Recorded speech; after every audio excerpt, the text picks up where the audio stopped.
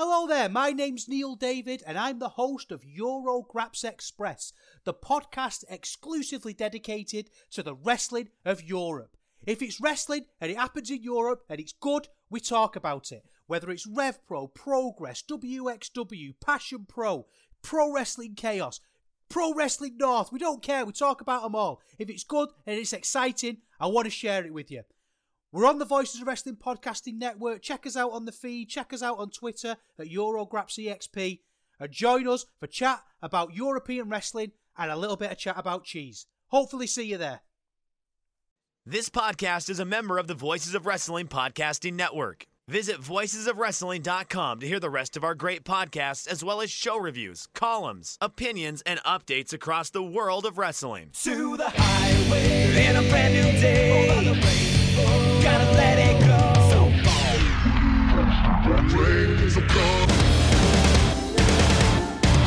fast to freedom.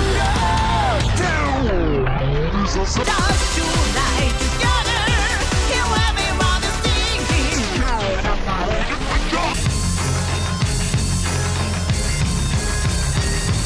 You can't know what your part. Hope you find my one that you.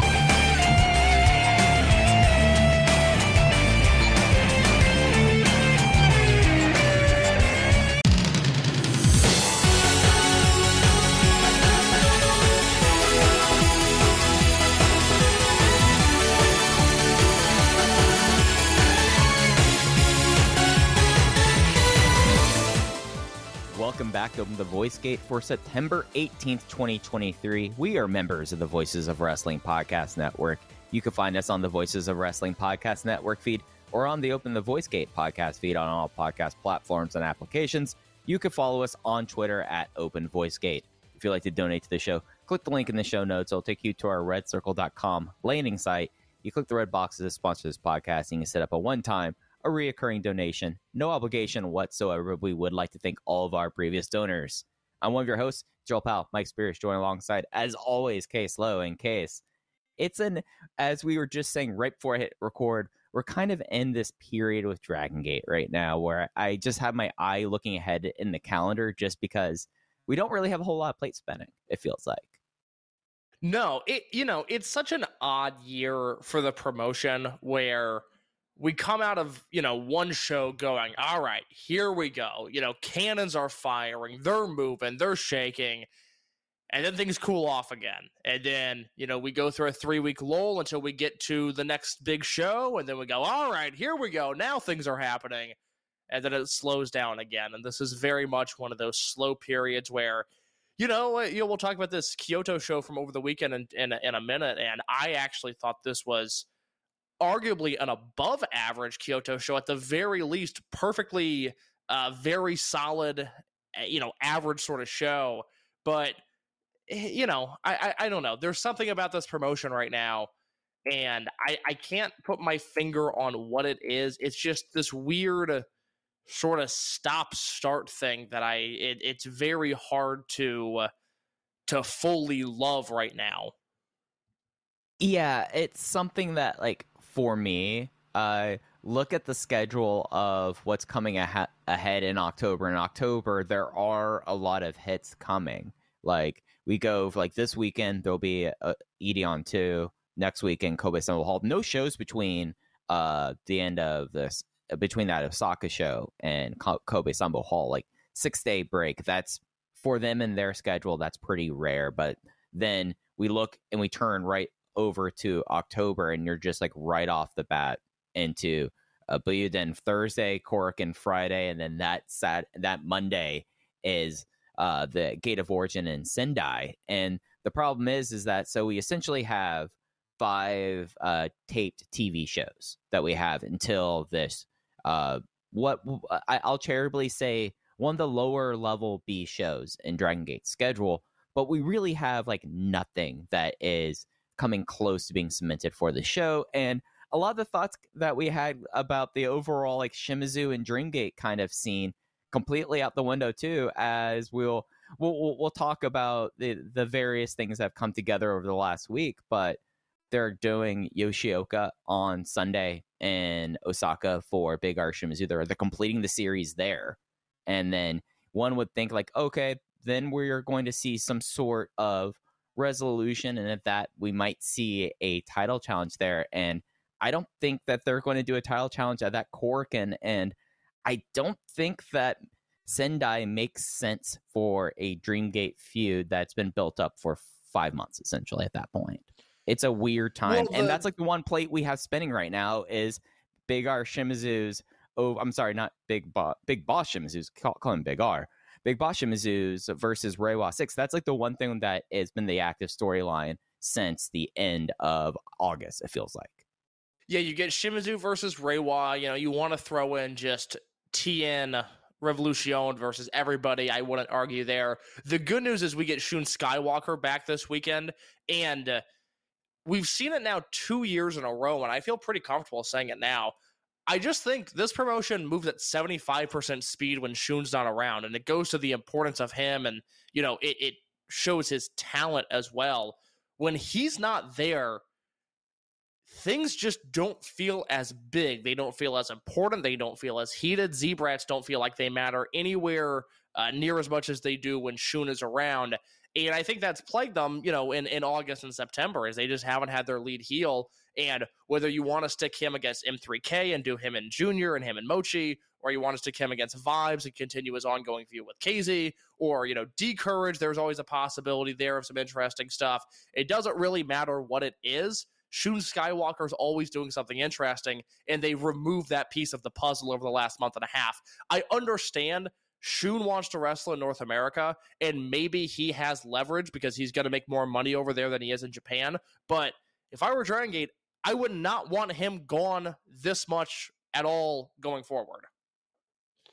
And it's something where I feel like for the last few months I've been like, well, Z-Brats, and it's down to a trio, and it's a trio that we saw a lot of before Shun going abroad, before Diamante is expelled from the group, but now that's all you have. And I think that it is it'll be a little bit reductive to say it, Case, but there is something overall about the argument of the health of Dragongate can be told by how strong the heel unit feels at this point. And I don't know how, like, one could look at Z-Brats right now and think like this is a healthy heel unit. Even with Shun coming back, that's still 4. Like, you've got to do some stuff there. And I think it's still 4, and they also, you know, they've lost their natural rival in Diamante, and I will stress to everybody, Diamante's still on the roster page. Everybody that I've talked to within Dragongate says, yep, we're just waiting on him to come back, but he's coming back. You know, it's not a deal where he had a send-off at World and you're going to see him pop up at another promotion. He's still a Dragongate wrestler. I am of the belief that he's just recovering from an injury right now. But, you know, Z-Brats had a natural program coming out of World, but for logistical reasons, they couldn't follow up on it. Yeah, and then when you, like, have that happen with your heel unit, alongside the fact that we have a vacant Triangle Gate, which will be settled by next Korakuen, so that's fine. Like, that gives us short-term things, and the tournament we'll talk about in a little bit. That gives you something, but Brave Gate, the Ryufuda Brave Gate thing, I think we could honestly just throw out the window at this point. Like, it's very, to me at least, I think that sure, he could get just a kick on Ishin and there's the match, but that does not seem to be the direction either for Ishin or Fuda. It does not look like there's a Brave Gate thing, and then lo and behold, there's nothing about the Dreamgate feud. Like, what could we say that Madoka Kakuta has really done since Dangerous Gate? Nothing. No, not much. And, you know, to go back to what you were just talking about with Shimizu, for those that maybe haven't listened every week, you know, I sort of laid out this plan after Dangerous Gate, where it's like, okay, you know, Shimizu is going to wrestle Ben and Korakuen, and we knew that going, you know, into that Korakuen show. And then I assumed this Osaka show this weekend, he would wrestle Strong Machine J, because I think with a few weeks build, that's worthy of headlining Osaka #2. Those guys have both been in that position as challengers to the Dreamgate before, and it's Shimizu's hometown. And then I thought, okay, well, then maybe they'll wait a Korakuen and they'll do the Yuki Yoshioka match, but instead they've expedited that process. And the reason that Mike Rai might look at the impending or seemingly impending Shimizu Dreamgate challenge as being something not worth doing in Sendai is that you have Gate of Destiny, the Osaka-based Big 5 show, the Osaka-based pay-per-view coming up in November. And again, that's Shimizu's hometown. All signs would point to wanting to do a big match there, but with the way they're doing this, it might just be a cork and blow off now. But I don't think it can be a cork and blow off if you're doing a Triangle Gate 3-way tag match at Cork in the main event. Like they don't. They might. Do they do a Dreamgate match and another title match in Cork and very often? I can't think of the last time. That does not happen though. No, I certainly can't think of the last time. I mean, it could be just one where, they rip the Band-Aid off and go, you know what? We want 1,500 people in this building, and this is the way to do it. Now, of course, that probably won't happen because you've got to remember Kakuta is in the Triangle Gate tournament, and his first round match, he's wrestling the future generation, and thus I would assume they would win and then go to the finals. So that probably won't happen there, but then I feel like it's a waste of Gate of Origin. They had a very clear runway here, and they are scaring me that they're going to divert course and go elsewhere. The one thing I could say, looking at the calendar right now, Case, if they don't do it at Origin, then it has to be at Destiny, because the remaining schedule in October is a doubleheader at Kobe Arts Center, a doubleheader at Across Fukuoka. That's it.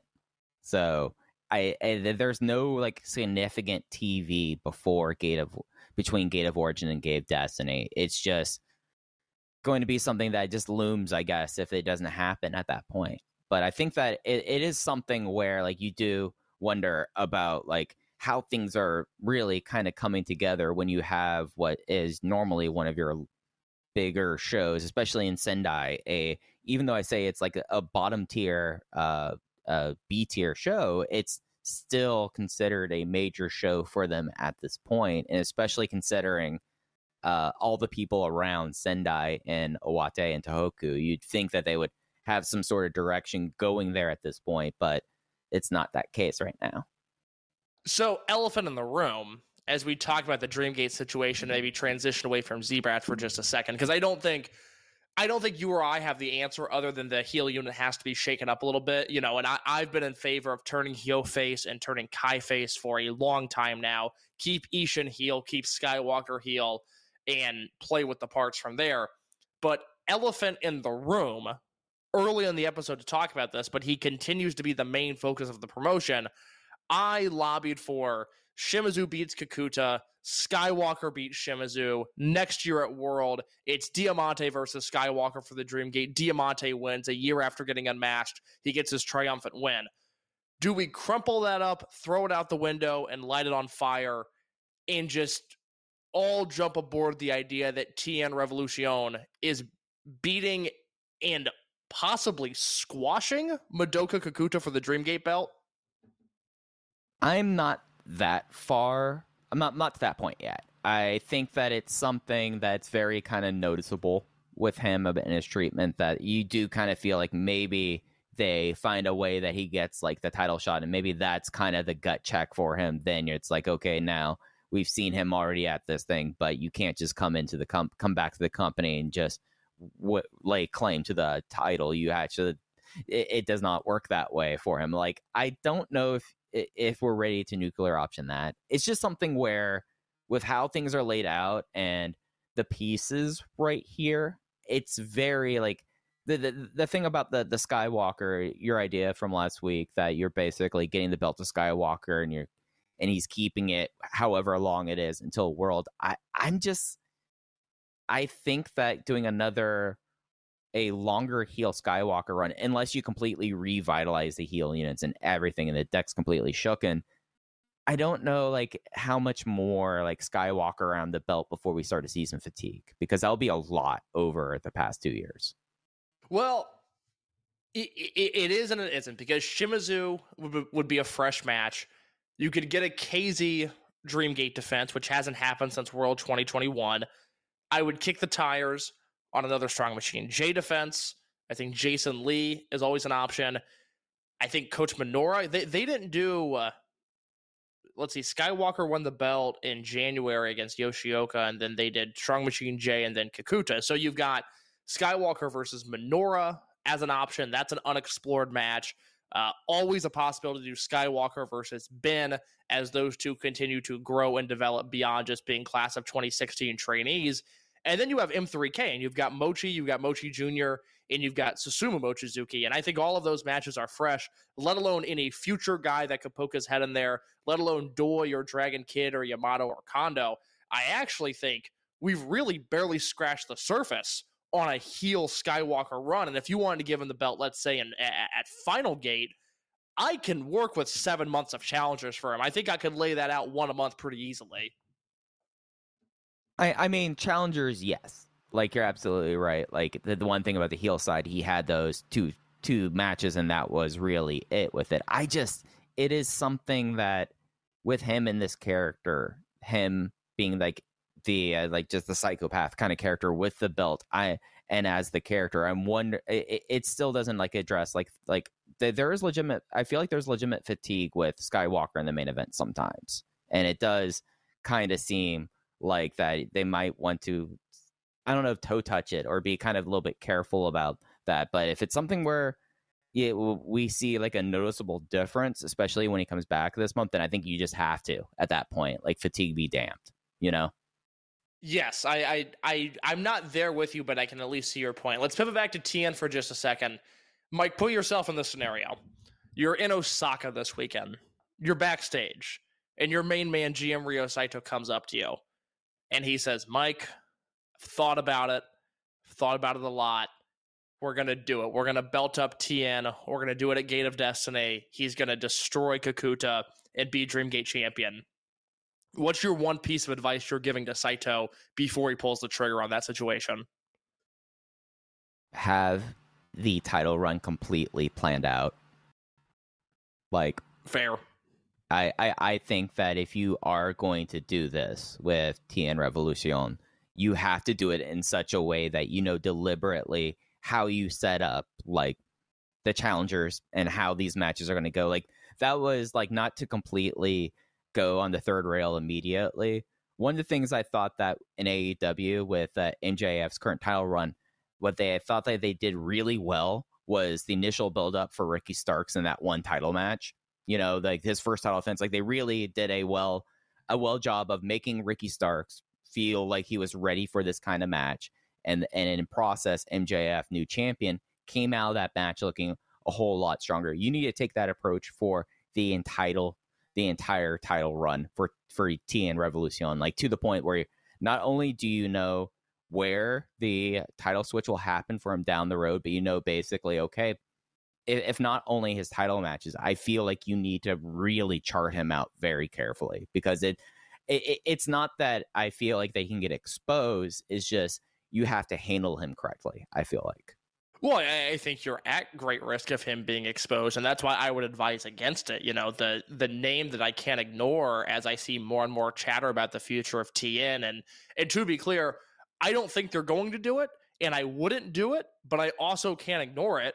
But I would just continue to point towards a photo of a young Shinsuke Nakamura and say, you don't want this. Now, does TN have more charisma than a rookie Shinsuke did? Absolutely. But still, I would be just so afraid of those comparisons and that parallel that I would just entirely avoid this situation if I could.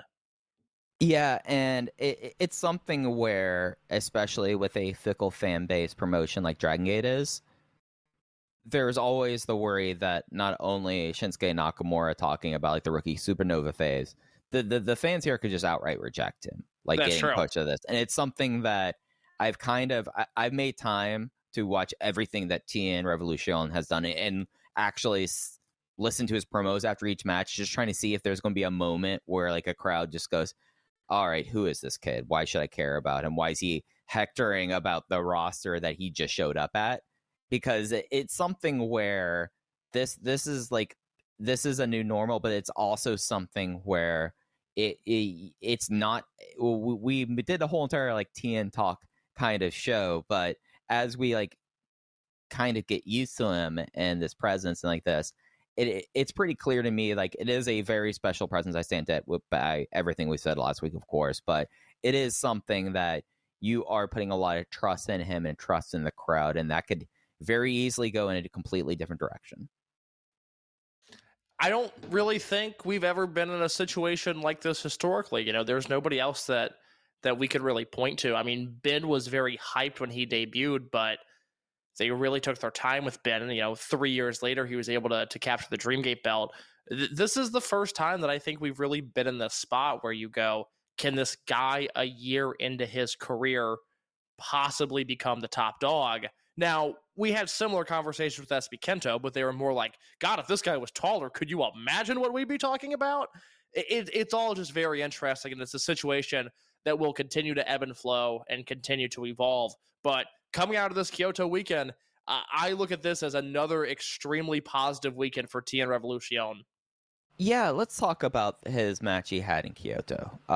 He was in the main event. They've been keeping him either in the main event or having singles matches against people of his class. As we talked about last week when we were talking about the Ryoya Tanaka match, if it's a singles match, he squashes them pretty quickly. If it's a main event, we get to see a little bit more of him, and such was the case in the main event of the Kyoto show. Yamato Shuji Kondo team with TN Revolucion versus Natural Vibes, KZ, Jason Lee, Jackie Funky Kamei, and it's TNR with the Limit Bomb on Kamei to win it in 15 minutes. I don't know about you. Maybe I'm just extraordinarily high on this match. I went notebook on it. I thought this whole thing, it more so, not that it was great, I was just fascinated by every single move they made. I thought there were a lot of different small things that they did that you could read into and scratch your chin and go, oh, that's very interesting. There was just a lot of that in this match, and I'm a big fan of stuff like that, and thus I will rant and rave over it once I hear your opening thoughts. So I was just a shade off notebook, 3 3/4 case. So I don't think you were out to lunch there. And there were like little aspects about this match. And the fact that like we have seen KZ, Jason Lee, Jackie Funky Kamei pairings basically for the last 18 months now. And there's like a certain thing with Natural Vibes as a unit, how their matches kind of work, that if you see like over 100 of them at this point, you kind of get a sense of, okay, here's the person who takes the beating, here's who's the hot tag, here's this.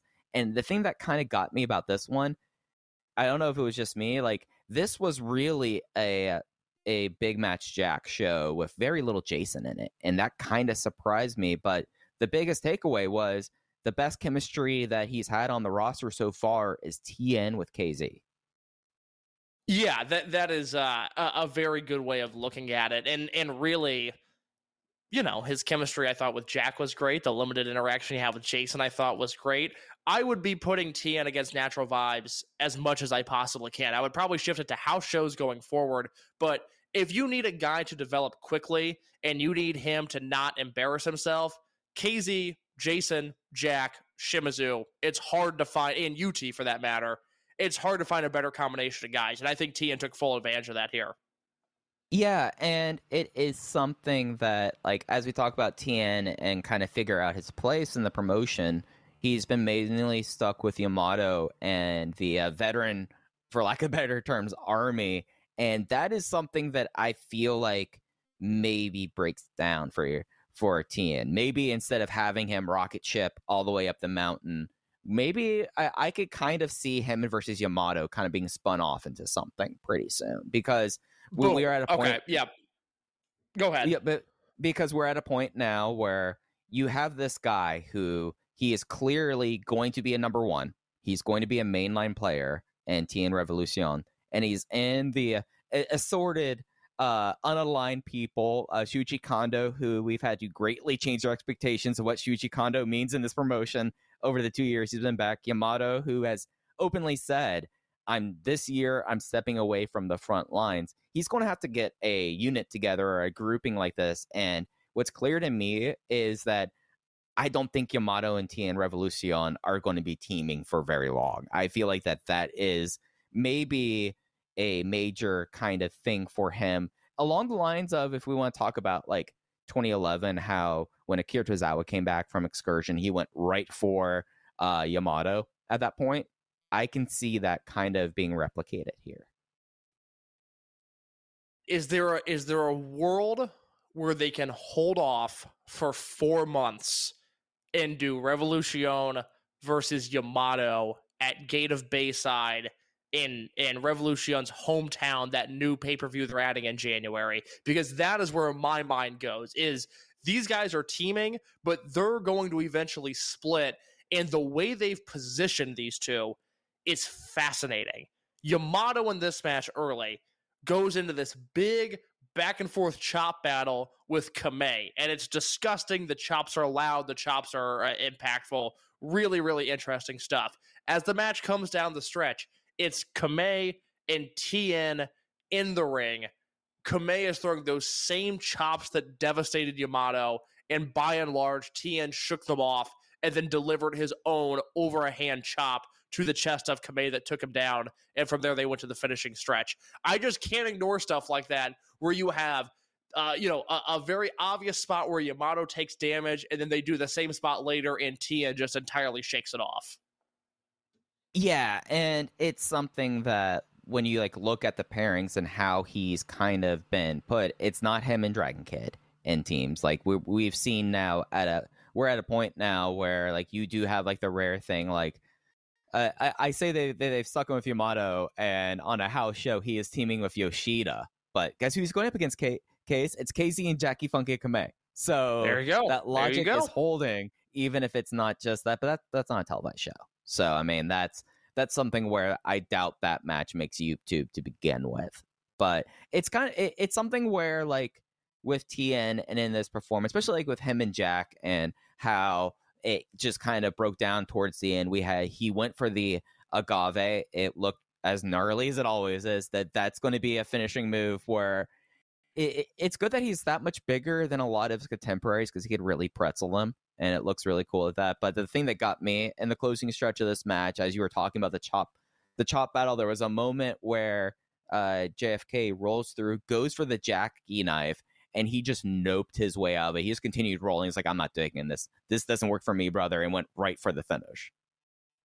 Yeah, really interesting stuff between these two. I mean, I'm of the belief Kamei and Tien are going to have very, very special chemistry as Tien continues to develop. We saw what Kamei could do with Diamante. Tien is of a similar frame. I would really hope that those two are able to explore their chemistry going forward. And I would also say, I think this was, an improvement from his Korakuen performance, which I thought was great. This was the most complete Tien performance to date. He might have come across like a bigger star in Korakuen just because of the atmosphere, but I thought his wrestling in this match was really, really solid. Yeah, it's something where I feel now seeing kind of him in two different forms at this point, but he's starting to be really complete. That there is just YouTube-wise, there was only one YouTube show that happened this weekend. The one from today just now got uploaded, but Tien faced Daiki Yanagiuchi, and that one was a little bit of a rougher match, but I kind of put that up to the fact that Daiki, in that kind of case. But it is something where we've kind of seen him in the main event and in these positions, and it's not even that he's being hidden like we were talking about what was always the case with Benkei. As soon as Benkei was in Maximum, they basically hit him for 2 minutes in every trios match for 6 months. He worked a lot of this, and it was something that it was very noticeable, how smooth and how coherent he felt. Whereas the talking point about him getting used to Dragongate ring speed, I think he's almost there already. That's what I'm curious to see. I really am looking forward to getting this full Osaka card, which we don't have because we're recording a day early, and then obviously the October Korakuen.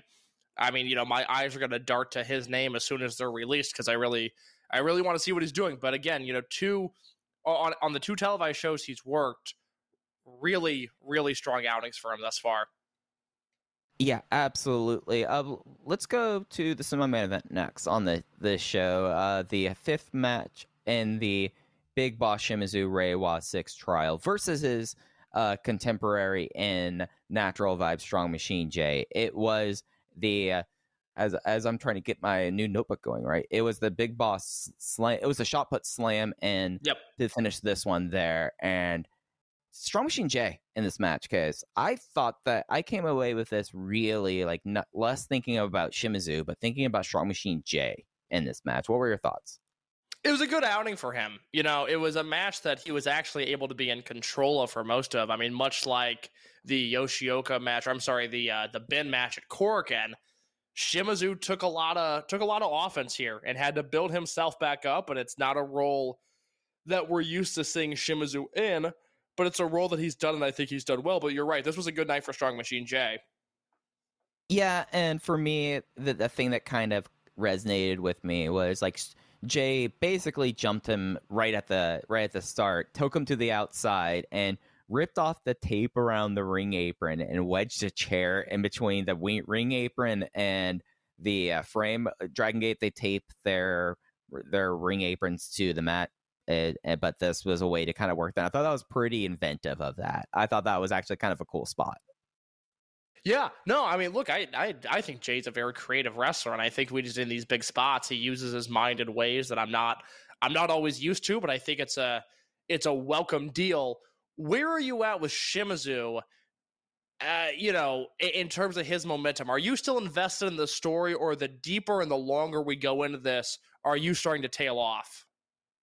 I think that this was a point where it could have really downturned. I think that obviously with Strong Machine J being presented as number 6, basically, like the lowest ranked one, like this is something that I would think that out of everything, even before the Reiwa 6 declaration, we've been like, okay, yeah, no, Shimizu's going to beat Strong Machine J. That makes perfect sense with that. But it was enough with Strong Machine J, like wrestling up in this situation, wrestling like as he had more to prove, and basically getting to a point where he kept on going for the machine's suplex, and he was not able to get to that point. And at a certain point, I was going like, oh, is he going to go diamond frame? And I was like, why am I thinking about a submission finish? Like, I know what this is going to happen here. I wasn't that spoiled. Just like, no, I would think that we'd be going shot put slam 1 2 3 after this, and getting to that level of investment in this. I was notebook on this. I was 4 flat. I really thought that you like this way more than I did. Yeah, it's something where I think that Strong Machine J, over really the last 7 months, if we want to go back to Champion Gate onwards, he's been thrust into this position where, like, if we want to talk about how stock up, stock down across 2023, the biggest stock up has to be Strong Machine J from where he was on January 1st to where he is today.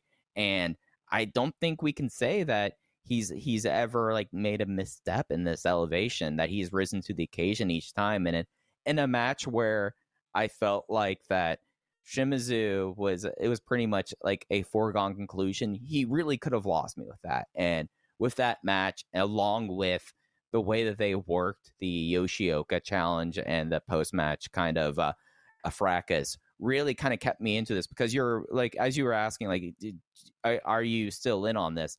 I really do think this was the point where this could have gotten long in the tooth.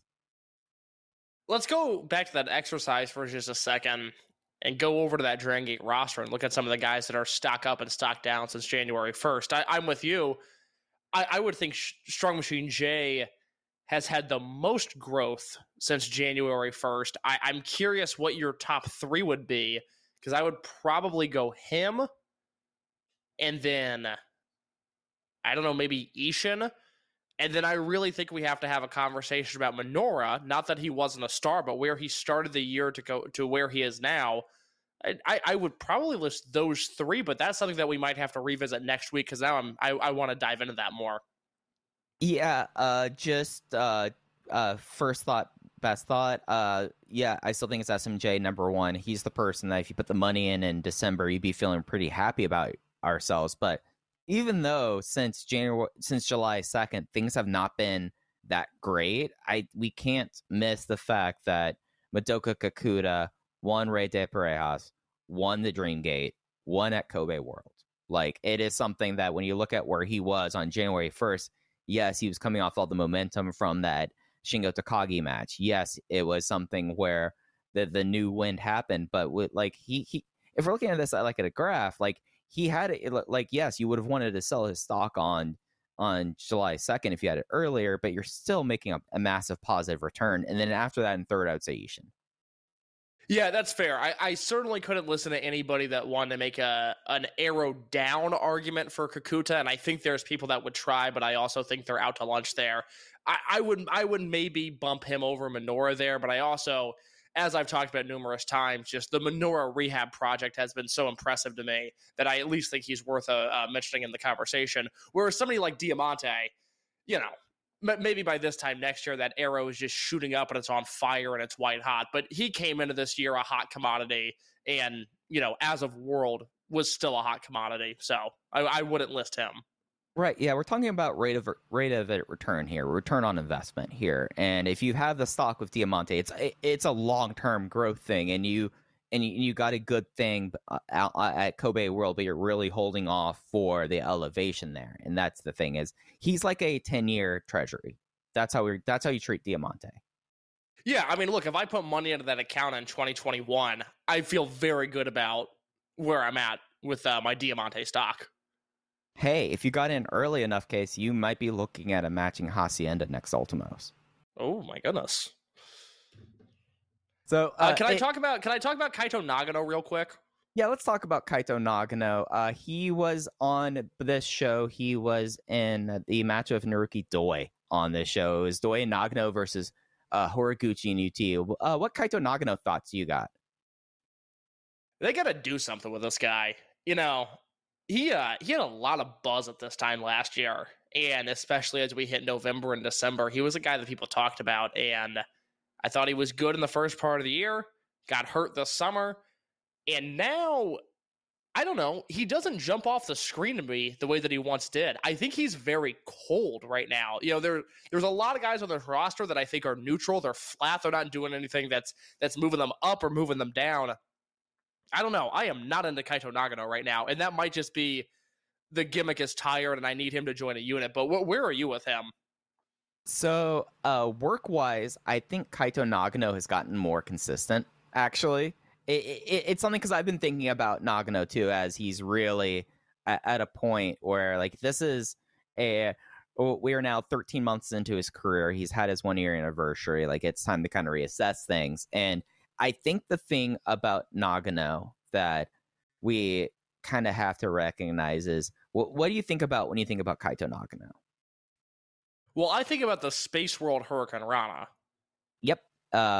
And you probably think of him getting thrown up into the air by Diamante and Cork and Hall and then doing that. Yep. And the thing is that outside of that, like while that was happening, he was a rookie wrestler having a lot of rookie mistakes, I think. And I think like having those abilities to do moves like this, like he has a crazy spaceman plancha. Like he is incredibly talented, but it was something that like the highlights got you super excited about Nagano, and you should be excited about him. But it's also something that like for all those highlights, remember how much he botched his flash roll up that they had? Like it took him basically 4 months to be able to do Tsukasa Fujimoto's roll that he does. Like it's you're not wrong there. And with the injuries and all of that, it is something where he's now no longer a rookie. We are ready for that step. And I think you're absolutely right about it. I thought he was more consistent here. And I thought that it's something that like, but he's consistent. And I can't tell you last time I saw Space World. Like that's the thing. Like he got more consistent, but he got boring in the process. And now, you know, I still think Kato jumps off the screen when I see him, and I'm excited he's in that Dragongate tournament. Tanaka's always very interesting. I think Daiki's always very interesting. I went on a big Fuda thing last week. Nagano's like the guy that's falling behind right now because I just don't know. I don't know what's next for him. And you know, maybe, you know, he joins a unit, we shuffle the deck, and it's okay again. But I would be lying if I said the prospect of a Nagano match excites me the way that it did 6 months ago. It just doesn't. Yeah, and it's something where I wonder how you take those steps because he had that team rookie tag with Yoshiki Kato and Rey de Parejas, but then like soon after Kato got hurt, he was dealing with injuries, and it kind of like killed like the momentum. Like if we're talking stock up, stock down, like at a certain point in February 2023, you would have felt really good about having Kato and Nagano stocks, and it's completely gone down since then. Like just Yeah, that's a objectively, good like, point. it's happened. I forgot he and Kato were in Rey de Parejas together, and that team hasn't been explored since Kato had his eye injury. And I just Right. don't know how you don't run that back. And especially at a time where we have no indication whatsoever as a Dragongate team, not thinking that these could be like Dragongate challengers, but it's already been proven through their matches that Kato won matches, Nagano won matches, that like maybe that they can get like a roll up somewhere and get into a number one contendership match, but that would at least be some sort of direction for them. Like, of course, they lose that contendership match if we're fan booking that, but it is something that it's worth revisiting, especially at a time where you have Revolucion and then a lot of rookies. Like that was the other thing when we did like our ranking, first thought, best thought, Dreamgate potential like this. There's still 9 people in this overall grouping, and outside of Junior, not a whole lot of direction with them right now. Yeah, and I think that also, I mean, look, it all relates to one another. We talked in the beginning about how this promotion is, sort of this holding pattern where it's 1 step forward and then 2 steps back, and it's not a bad promotion, it's just sort of a boring promotion. And I think part of that is you have these guys, these horses in the stable, and at some point we got to let them roam free and sink or swim. And I've been more positive on the unit landscape than you have and than other people have, because I think the units themselves are good. I do think we're finally hitting a point. I'm finally coming around to this idea that they've just served their purpose and that we can move on from them. And part of that is going to be just getting these young guys involved. Yeah, and like that's like the sad thing about the unit landscape. Like, just being frank about this, Z-Brats is as fun as I've had with a heal unit since early Berserk. I think that it's done a lot of good for every person who's been a part of Z-Brats. Like we'll look back at Z-Brats pretty fondly, other than the whole SB Kento thing.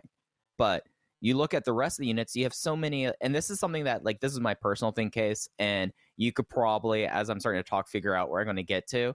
You've had D-Courage be what they are. You've had Gold Class kind of fluctuate, but ending up really where they are. And then you have Z-Brats whittling down. M3K didn't add anyone else after the whole Ishin turn happened. It's something where we talk about, like, is it a boring promotion?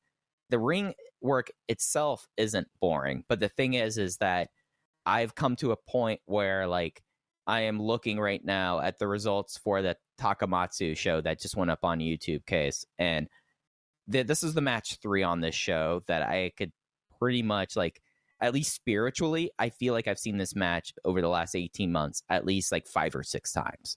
Dragon Kid, Don Fuji, and Genki Horiguchi versus Yamato, Kagatora, and Problem Dragon. Keep on going down the show. Main event: Natural Vibes, Shimizu, SMJ, Jackie, Funky Kame, Kai, Hyo, and Ishin. Maybe not that combination because SMJ doesn't always team with Kame, but I feel like we've seen that match hundreds of times. And that's the thing that like, it makes these kind of shows where, like, you have D-Courage in the opener in Kyoto versus Eita, Dragon Kid, and Yoshida. These guys, like, even in the unaffiliated side, because you can't do anything with Eita right now, you basically have them in these matches all the time. And it makes the card construction pretty boring. That, like, a match like that opener wasn't very good. I was like 2.5 stars on it because it was a whole lot of Eita and Yoshida just screwing around. But it kind of, I would say, in a way, hurts the appeal of the promotion when it's kind of samey. And I feel like that's been a major problem, at least as the unit landscape has shaken out this way more and more. I don't remember if I talked about this last week or not. Did we do a big thing on Eita? I don't think we got to it. I think I had stuff in my notes, but we didn't really talk about it. I don't understand why he can't be used like Doi.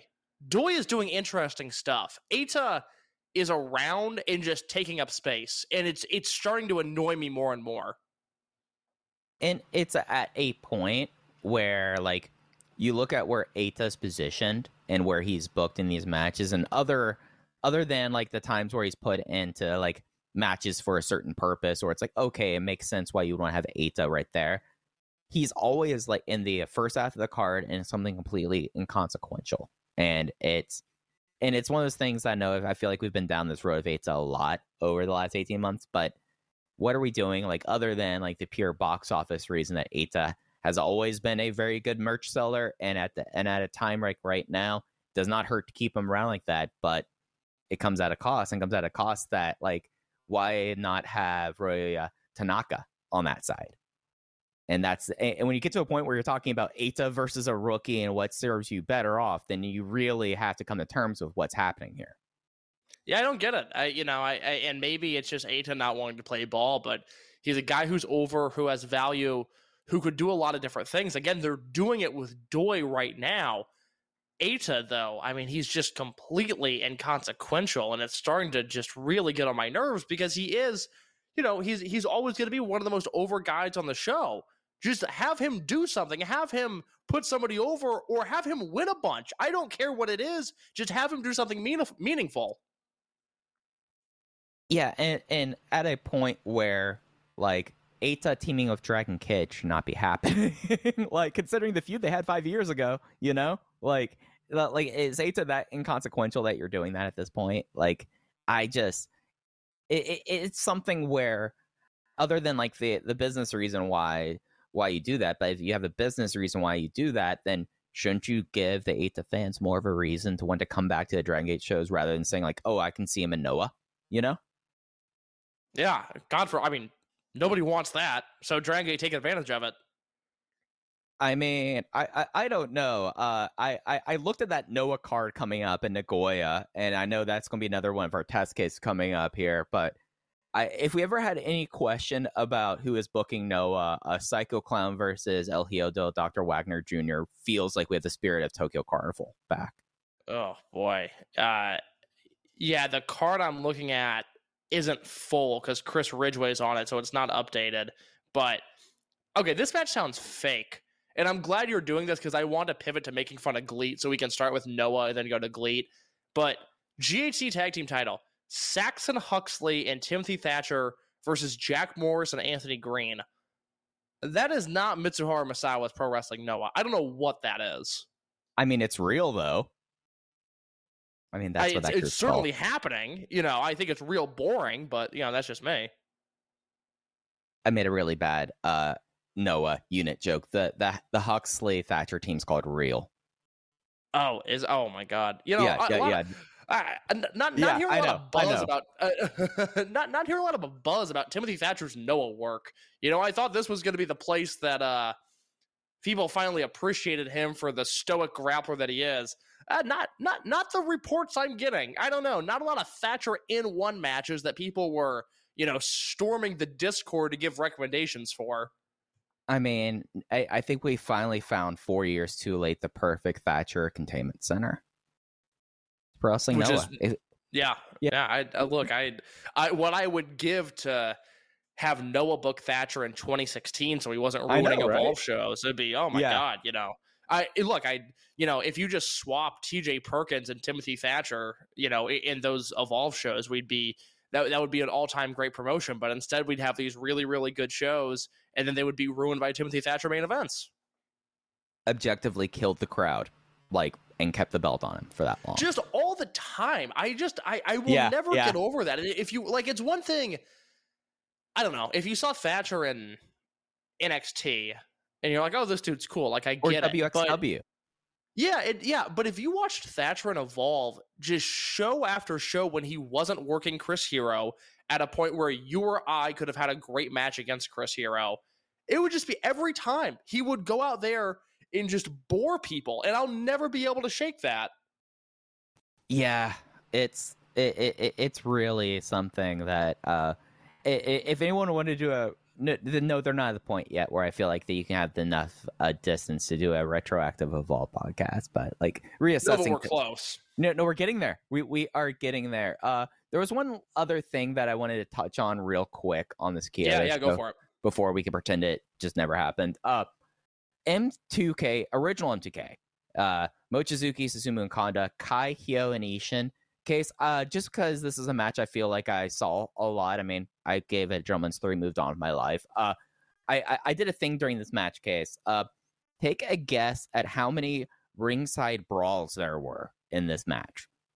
I counted. Ooh, I'm going to say 4. Close 3. And this was not a very right. and this was not a long match for it to have 3. No, 8 minutes. 8 minutes. Yeah. Yeah. And that was 2 before they did the double count out tease. Yeah. And then they went straight to the finish. It was just one of those things. I was like, all right, okay, guys. Not their best work.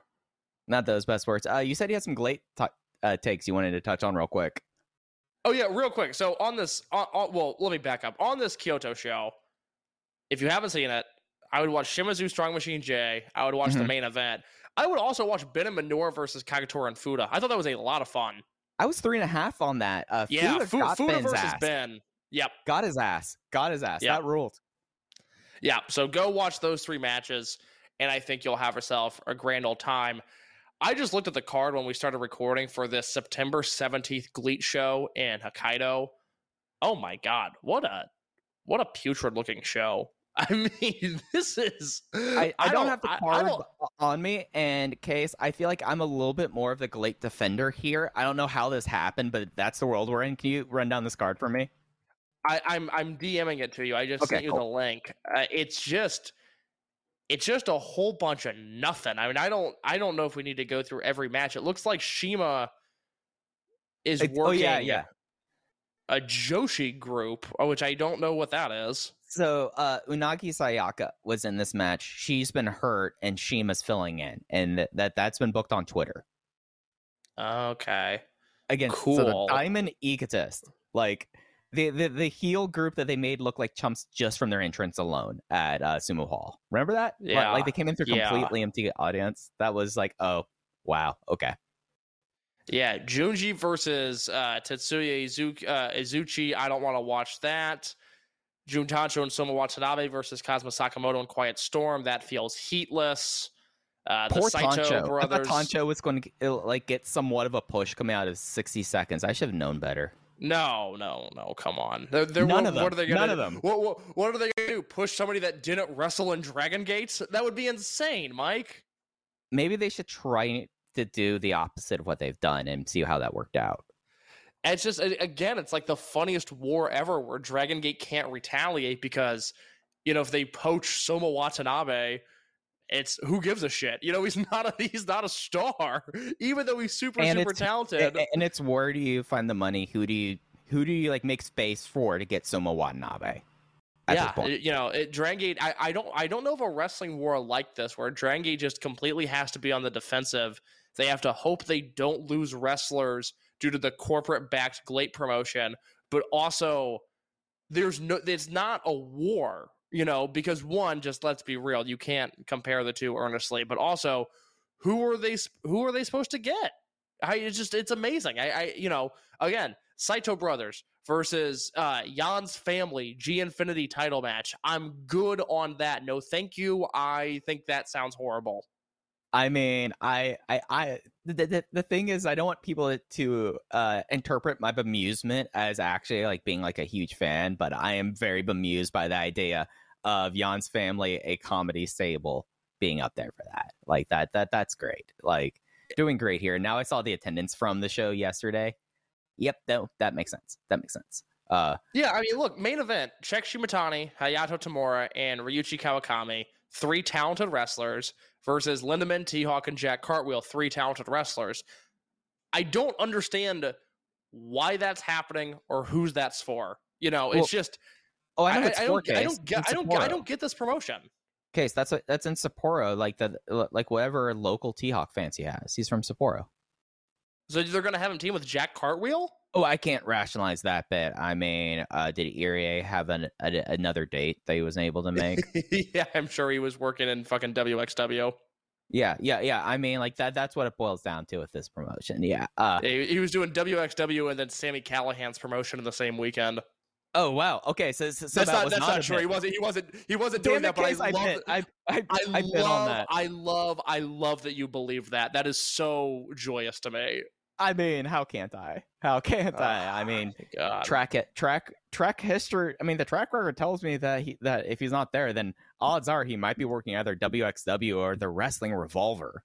So maybe Irie and Jack Cartwheel have the same person, because Irie has at least at one point had a guy in his corner who was encouraging him to make what I would consider to be ill-advised career moves. And I feel like Jack Hartwheel's doing the same, where it's just like AAA, NWA, GLEAT. Why are you working these promotions? You're talented. Go somewhere else. Yeah, that's like intentionally like just trying to have the weirdest cage match profile as possible. He's doing it for sickos like me who will look at that in 3 years and I'll be like, that's funny. I remember that. Oh, we'll for sure do a segment on it in 2026. I'm looking forward to it. Yeah, no, for sure.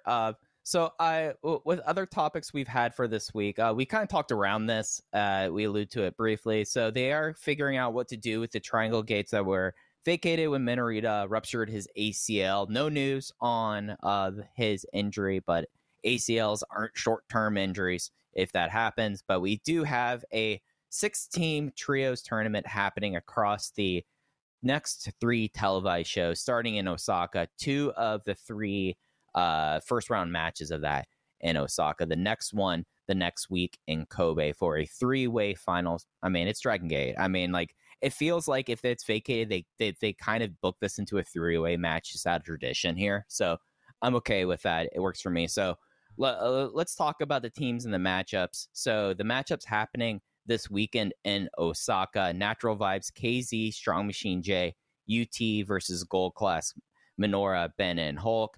The other match happening in Osaka is Susumu Mochizuki, Azushi Kanda, and Mochizuki Jr. versus Shun Skywalker, Kai, and Hyo. The remaining open round match, D Courage versus Rookie Selection, Yoshiki Kato, Kaito Nagano, and Ryoya Tanaka. The 3 winners will face off on the October 6th Korakuen to crown the 87th Open, the Triangle Gate champion team. I am just so pumped that Shun is back. I think it's going to be a shot in the arm for this entire promotion.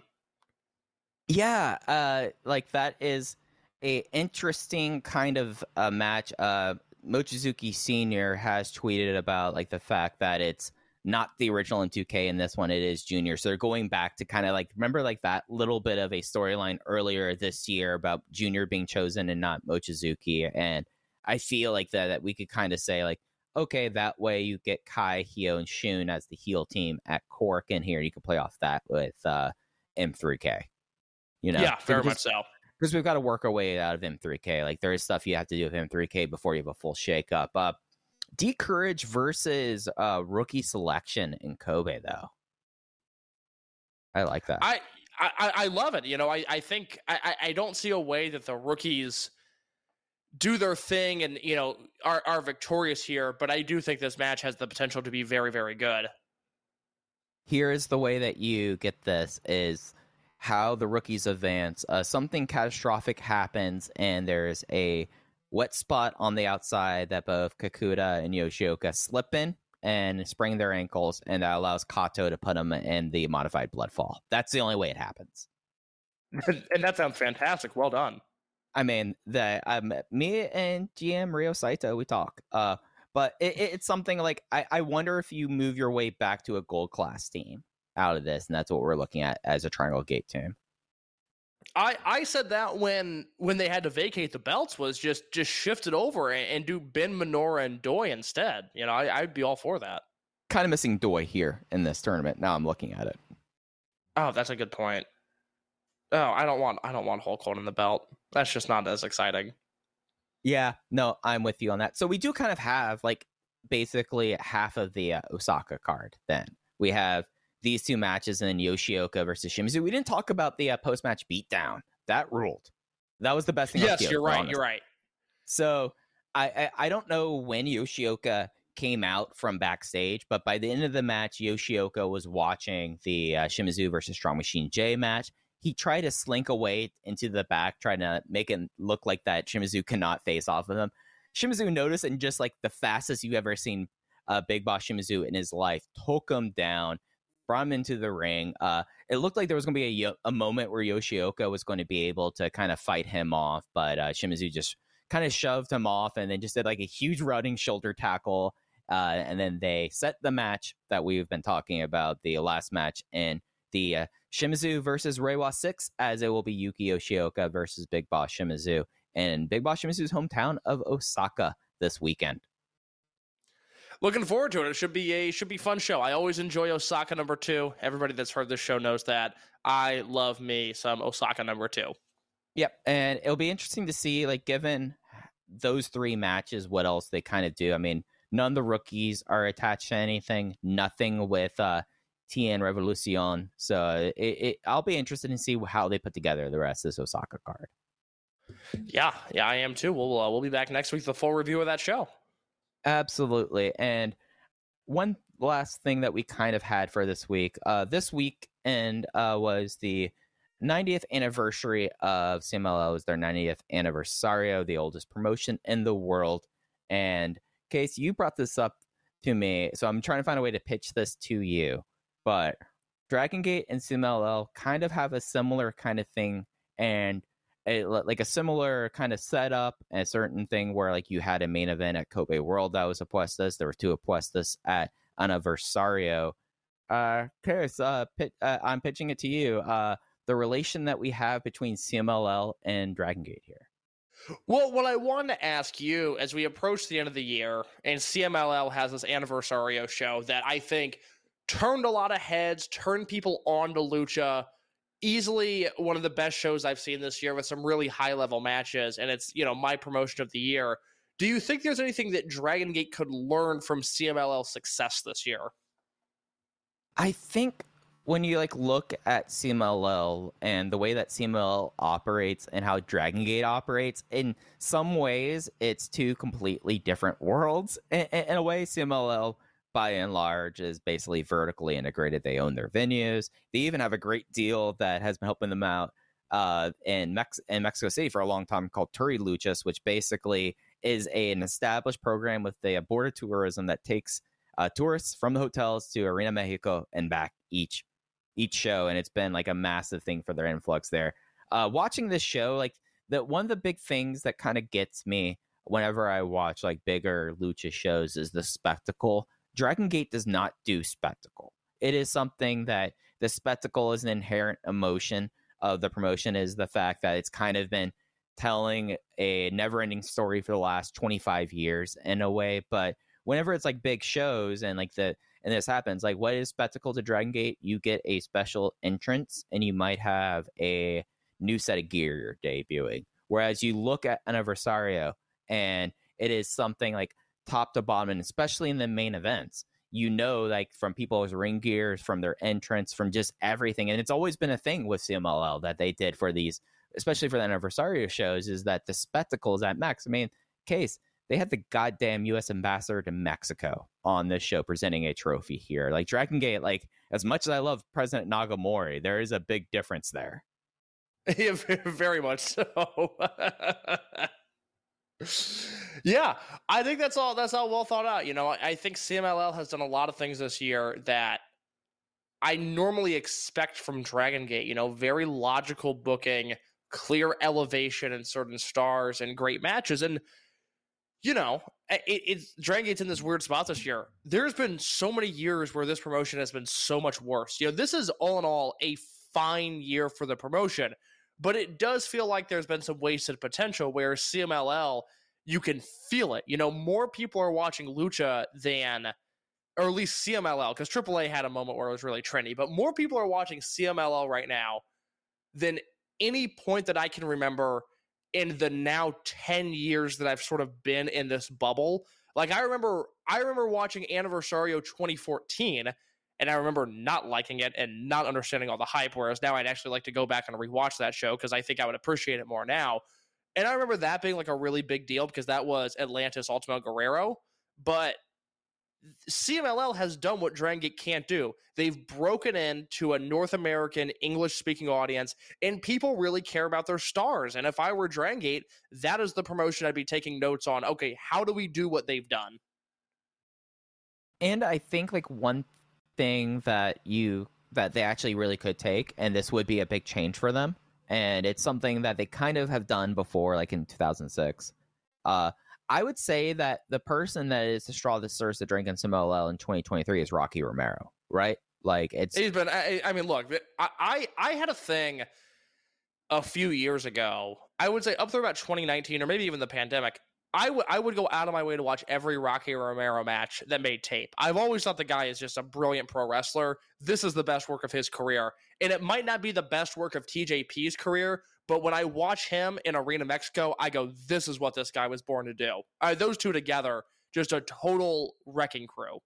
Yeah, and it's so one of the great things about like Rocky Romero coming into CMLL is that he provides himself as this invader character that allows like the storyline, the feud with Volador Jr. and now coming out of Anniversario, it definitely feels like him and Mystico have a big direction. I know that they've been getting at it before that, but it's something that like you kind of have this guy who's come in and everyone knows that Rocky's not leaving New Japan. Like that's just not going to happen. But he's found somewhere to kind of focus his energy this year. And I think when his run ends in CMLL, no matter what, how it kind of ends, like I think you have to take a step back and you have to say that no matter what, he has left CMLL better than he came in here for it. And really, the last person who kind of did that was Pac.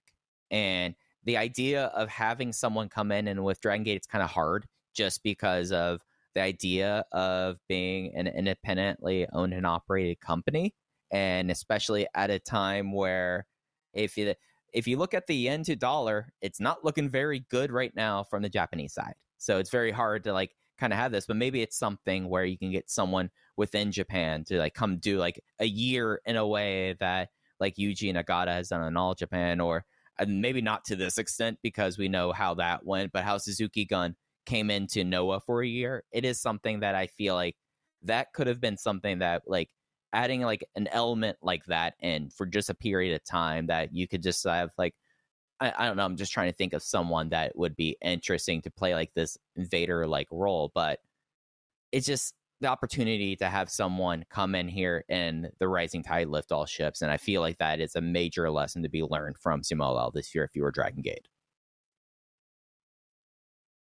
Sorry, I was on mute. I think that's very well put. And I have nothing more to add other than if you haven't seen the Anniversario show, go watch it. The entire show from start to finish is super fun. And I didn't like Templario versus Dragon Rojo as much as everybody else did. I thought it was very good.